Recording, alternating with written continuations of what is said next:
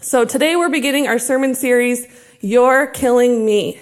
This is a bit of a heavier series where we'll unpack the heavy things we all carry but hardly ever acknowledge or talk about. But I hope you're able to see in each sermon that from our perspective, as your pastors and the people who get to come alongside all of you, we see what has you in its grip. And what's really not talked about is we struggle with those same things too. But there's hope.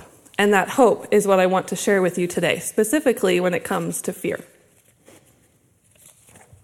So most of us have difficult before and after moments in our lives that help us divide up time or change.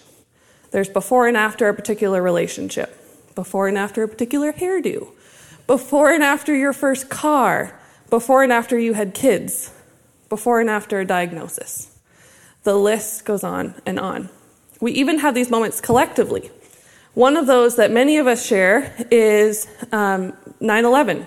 So raise your hand if you remember life before 9/11. Any of you who were born in 97, 98, 99, you can put your hands down. You're not fooling anyone. The rest of you can also put your hands down. I was in the 5th grade when 9/11 happened. And for some of you, I just inflicted a world of hurt by saying that, but please stick with me. I don't remember them saying anything at school about what had happened, but I remember going home for lunch, and my mom was a stay-at-home mom, and so I'd come into the house and she'd have lunch all ready for us, and this time she didn't. She wasn't in the kitchen. And I walked through the house, and I remember her standing in the living room with her friend, and they were just staring at the TV. And I remember that moment so clearly, because for me, that's the moment that divides up pre-9/11 and post. So I'm in the pool of people who remembers life before 9/11, and life after was very different. I don't know that we realized it as it was happening, but fear took us collectively as a society by the neck and began to tell us lies about our neighbors, our government, our safety, our security, and the amount of normal fear that people carried around went through the roof. Similar thing happened in the financial crash of 2008. Suddenly, fear was back to remind us that it could steal our finances, our jobs, our homes, our security, and our futures. Then in 2020, we went through it again. Depending on where you were living, your age, or your profession, your experience with COVID was very different. Some of you were locked down for years. Some of us were only locked down for a few weeks. Some of you are still locked down. You're trapped in your homes, afraid of not just an illness, but of the world as a whole. No matter your experience with COVID, the fear of the unknown became dominant everywhere. Whether you were afraid of the virus itself or afraid of how the people around you, including your leadership, would respond to the virus, fear was in the driver's seat for every single one of us. Now we're going through historical inflation and the threat of war in some parts of the world. Fear is back to remind us that it never left, and it can steal from us any time it wants. Fear exists behind so many closed doors, behind so many decisions, behind nearly every excuse. It's killing us slowly, or so it thinks. So what does Scripture say about fear? Turn with me in your Bibles to Joshua chapter 1, verse 9. Many of you don't know me. You know Phil and the others, and they are all wonderful and amazing, but please use this opportunity with the new girl on stage to hold my feet to the fire on what Scripture says. Don't just take our word for it when we preach up here. I challenge each of you to open God's word and read it for yourself. If you're using one of our Bibles, you can find the passage on page 130. If you need a Bible, please raise your hand, and an usher will bring you one. If you don't own a Bible, please take one. It's our absolute pleasure to provide the Scripture for you. So Joshua chapter 1, verse 9, a command directly from God. This is my command. Be strong and courageous. Do not be afraid or discouraged, for the Lord your God is with you wherever you go. For context, God is delivering this command to Joshua. If you're familiar with the Old Testament, even just a little bit, or maybe some of those movies they play on the Easter weekend, you've probably heard the name Moses at some point. Moses has just died before this passage, and he died right on the cusp of the Israelites entering the Promised Land. It was everything that God had promised them, and Moses isn't going to get to take them in there. Joshua was his right-hand man and is now being tasked with leading the Israelites himself into God's promises. But it's not going to be that smooth. They have to fight the Canaanites. They've got to fight all these other groups of people to get there and to claim what God has given them. It's a huge responsibility, and it's a weight of leading thousands of people. And these people have not been known at this point for following directions very well. So he knows what he's getting himself into. But God knows that Joshua could easily default to fear and lose sight of the good things God has for him and for his people. Fear is not a new thing. It's clearly been a human condition. We're going to go since the beginning of time, but we can even say just thousands of years.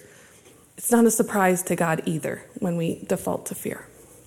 In fact, did you know that the Bible uses the phrase, or versions of it, do not be afraid, 365 times? God knows his children. He knows the things we struggle with. And it was never God's intention for us to be gripped by fear. However, the reality in our fallen world is that fear is not only present all around us, it is often an active part of our lives. And as I said before, collectively, we've all normalized it. It's allowed to be here. In fact, often now, we'll choose our friends, how we identify, how we vote, all according to our fears. We no longer vote for things, we vote against other things. We build friendships with people who simply don't like the same people we don't like. We cultivate social media feeds that underscore that we are right and those other people are wrong and out to do us harm. But before we go any further, let me be super clear. That's not the way it's supposed to be. So let's go back to our passage. Joshua commits himself to the Lord's plan. If you read the entire book of Joshua, you'll notice it's a series of instructions the Lord gives him, even some head-scratcher instructions. But Joshua obeys with courage and receives victory in return. In his final words to his people, Joshua reminds them, "For the Lord has driven out great and powerful nations for you, and no one has yet been able to defeat you. Each one of you will put to flight 1,000 of the enemy, for the Lord your God fights for you, just as he promised. So be careful to love the Lord your God." This goes for you too. He knows that it won't be easy, but he promises to go with you because ultimately he wants good things for you. He wants you to grow and become who he made you to be. He wants you to impact others for good. He wants you to impact the whole world for good, but he especially wants you to experience life to the fullest. Fear exists, by contrast, to steal those things from you. Imagine the history of the Israelites if Joshua had given way to fear. So today we're going to expose some of those lies that fear tells us in order for us to turn away from the good things God is trying to lead us into. Because when we hear these lies and we believe them, or worse still, we repeat them or we hide behind them, we create a place for fear in our lives, and it gives permission for fear to steal those things from us. Before we dive any deeper, let's get on the same page and unpack the word fear. So the English language in some ways has way too many words, and in some ways it has not enough for certain concepts. The word fear is one of those limitations. We have a lot of synonyms for fear. If you quick Google it, you'll see that you can use terror, fright, fearfulness, horror, alarm, panic, trepidation, anxiety, and worry. You can use all of those in place of fear, and people would basically know what you're still talking about. In the age of millennials becoming comfy in their adulthood, we often use anxiety as the word of the day to explain where we are being influenced by fear. Full disclosure, I am not standing up here saying if you have chosen to take medication or therapies for anxiety caused by brain chemicals or hormones or your season of life, that you shouldn't be doing that. I stand up here as someone saying, me too. My journey with fear and anxiety has been a drop-down, drag-out fight. One where I had to acknowledge where I not only had to get healing from wounds that taught me to fear, but I had to become self-aware enough to understand that my brain developed in such a way that I needed professional help to offset some of those effects, at least for a season. But through that journey, I was able to develop the tools to see when the enemy was trying to manipulate me or my life, or worse yet, my family. And it's my desire today to share with you some of those tools and the authority that you, each of you, as a child of God, has to let those things go and lay them at Jesus' feet. I say all of that to extinguish any voice or lie that would distract you right now from hearing the truth of what I'm trying to say. But back to the words we use for fear. The limitation in the English language is that no words we use to describe fear help us distinguish healthy fear from unhealthy fear. Healthy fear exists to legitimately keep us safe. It is that primal part of our minds that is on the lookout for predators or things that could cause us harm, and it tries to keep us safe from those things. Healthy fear is the acknowledgement of real danger to keep us out of harm's way as best it can. This healthy fear says things like, run away from bears, and it keeps us from standing in traffic and keeps us from sticking our hands in the cage at the zoo. It keeps us back from leaning over the edge of the cliff too far. It's even why the Bible says we should have a healthy fear of God. God is not bad, quite the opposite. But God is God, and we are not. God is infinite and powerful, and we should not purposefully cross him. Unhealthy fear, however, is when our brain, in trying to keep us safe from danger, it goes rogue. For the sake of today's message, we're talking about unhealthy fear that creeps in and steals from the good things God has for us. One example of this, and I'm nervous to even tell you this story, is about a year ago when teaching team came to me and asked me to preach. And of course, on the outside, I said, great, when? And they said November 2023. And this was like November 2022. And I was like, I can do that. That's not a problem. But on the inside, you guys, I was on full panic mode. Like, I have 1 year to figure this out. And because in my brain, I went back to third grade. You didn't know me in third grade, so let me explain. In the 90s, they had this thing where kids could write speeches and deliver them at the mall. We all still went to the mall back then, and you could go and have these competitions. And I was chosen to be a part of this special group at school where we could write speeches for fun, figure that out, and then go to the mall and deliver them. My dad helped me research the history of Winnie the Pooh. Yes, there's a backstory to the little bear that wanders around the woods, and I know it because I did all the work. And he helped me type up my index cards, which in the 90s was a pretty big deal. Everybody else had handwritten ones, and I had these very sleek, very professional cards. And I dressed in my best, and I went to the mall that day.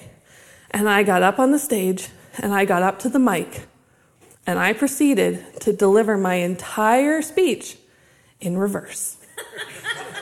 Starting with card number 10, all the way back to card number 1, I did the whole thing backwards. And this is the memory that comes to mind when your teaching team here at Ransom Church asks me to preach to you.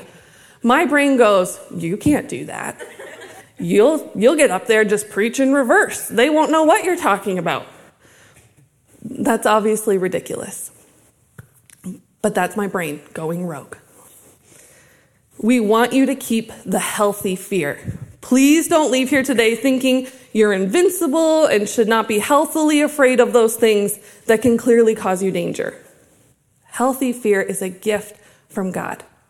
It develops through wisdom to help us discern and see the things around us that could prematurely end our lives or cause us harm.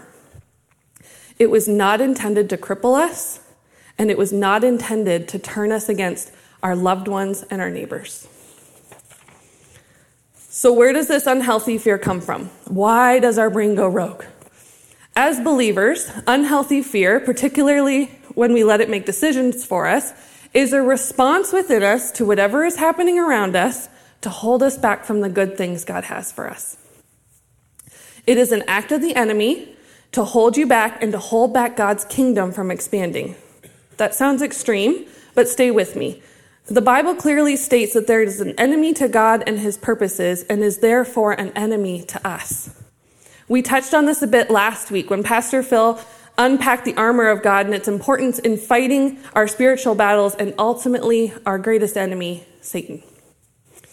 For those of you who missed that teaching, please don't conjure up images of what you think the enemy or Satan looks like right now. It's not helpful. Because for most of us, what the enemy looks like in our everyday lives is the lies inside our head that hold us back and weigh us down. Those lies that we should fear vulnerability with those who love us, that we should fear the future, fear the outcomes of our decisions, fear the past will catch up with us, fear change, fear confrontation, fear the unknown. These are lies from the enemy, and Scripture says in John chapter 10, verse 10, the thief, talking about the enemies of God, his purpose is to steal, kill, and destroy. My purpose, meaning God, is to give them a rich and satisfying life. A rich and satisfying life. I don't know many people that can say they are living a 100% rich and satisfying life. So it's probably safe to say that the enemy is stealing some things from us. Which leads us to a few questions. What are you afraid of? That might be hard to nail down exactly, so let me ask another way. And I'm not looking for you to shout out answers either. Just meditate with the Lord. If you weren't afraid, what decisions around your life or around your family would look different? How would your life look different if fear didn't exist? Take a moment to consider that.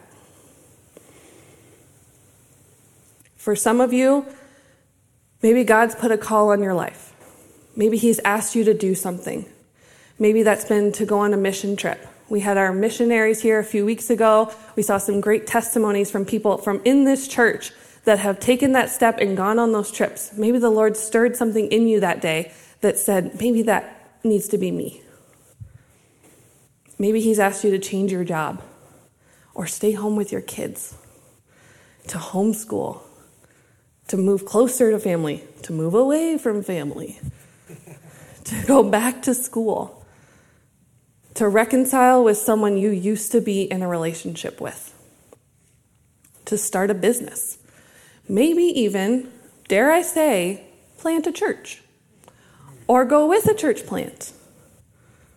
But the fear of stepping out of what you know now keeps you from moving a muscle.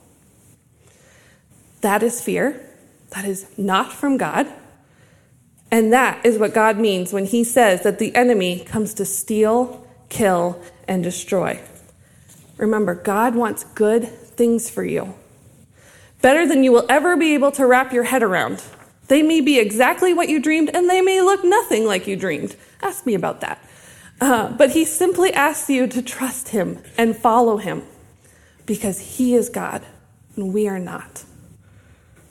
And believe it or not, he's smarter than us. And he knows us better than we know ourselves. But that's when fear creeps in. Fear says, no, we can't do that. You'd look stupid. You'd be throwing it all away. You won't be safe. You will fail. You'll cause a fight. You'll stir up drama again. Where's my drama stirrers at? You won't have enough money. Your spouse will leave you. You'll make things tense. Justice will never be served. Here is safe. Where God wants you to go is dangerous and could hurt you. So you need to stay here and be afraid.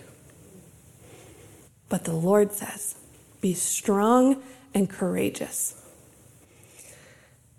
I know that that's hard to hear. But he says, be strong and courageous. Do not be afraid or discouraged. It's going to be hard, but he's going to go with you. You may not be enough to do this on your own, but he is always enough.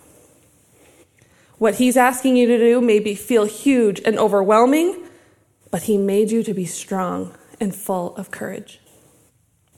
Do not fear. Which voice are you listening to? Which voice gets to call the shots in your life?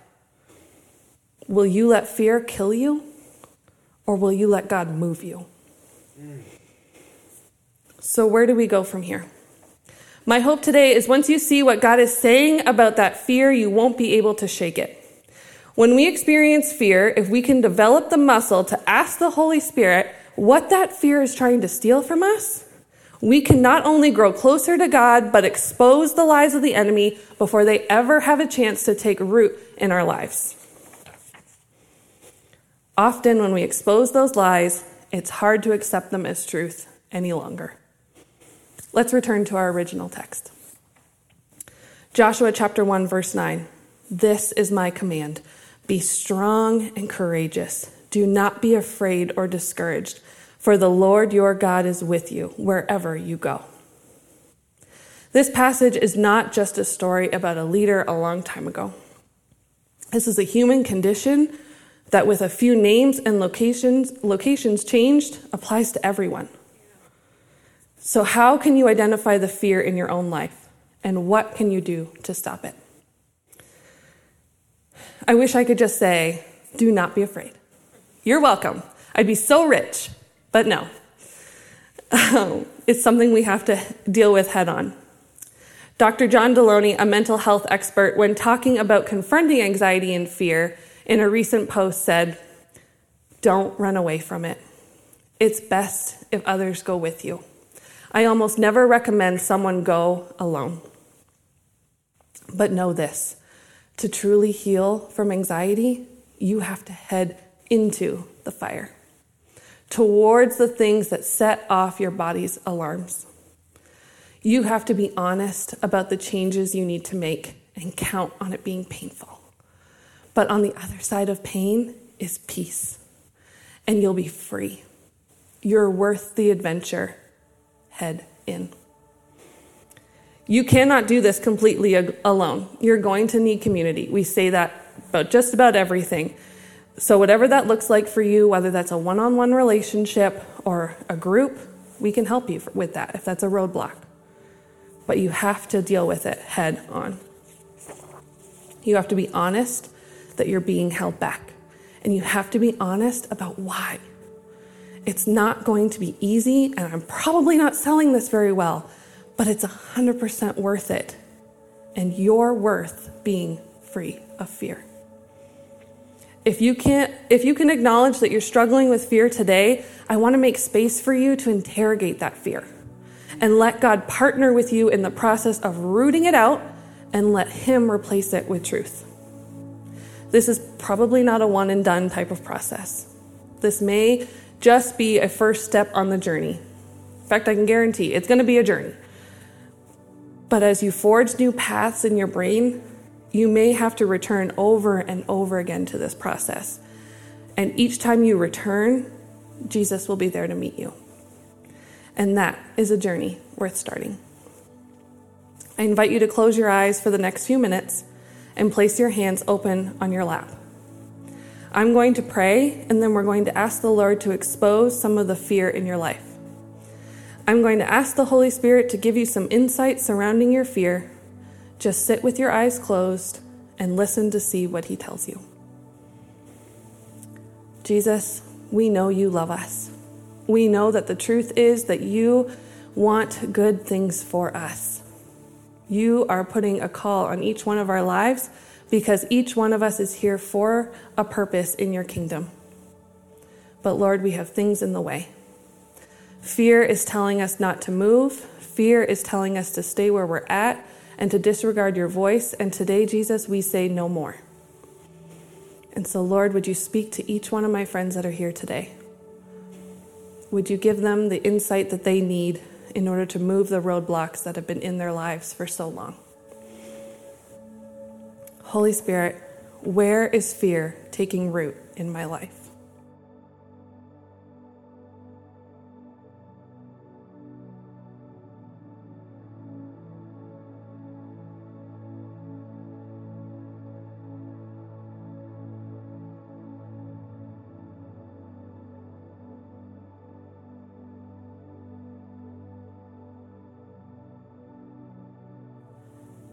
Holy Spirit, what is the biggest lie this fear is telling me?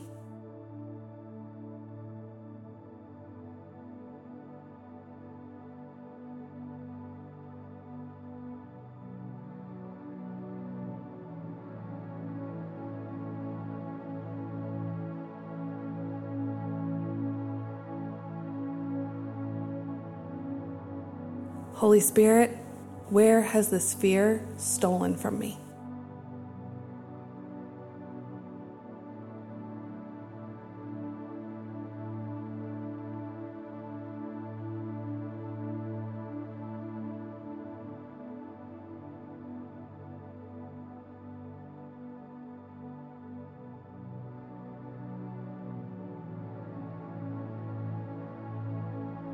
And Holy Spirit, what is the truth that you want me to see?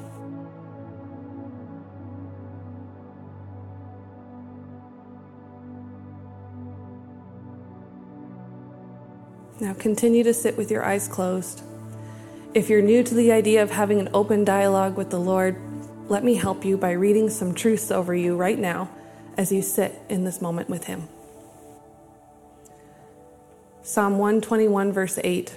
The Lord keeps watch over you as you come and go, both now and forever. Hebrews 13, verse 5. Don't love money. Be satisfied with what you have. For God has said, I will never fail you. I will never abandon you.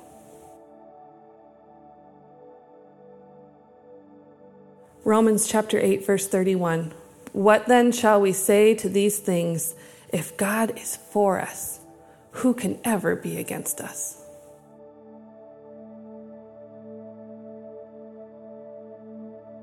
And Deuteronomy chapter 7, verse 9. Understand, therefore, that the Lord your God is indeed God. He is the faithful God who keeps His covenant for 1,000 generations and lavishes His unfailing love on those who love Him and obey His commands.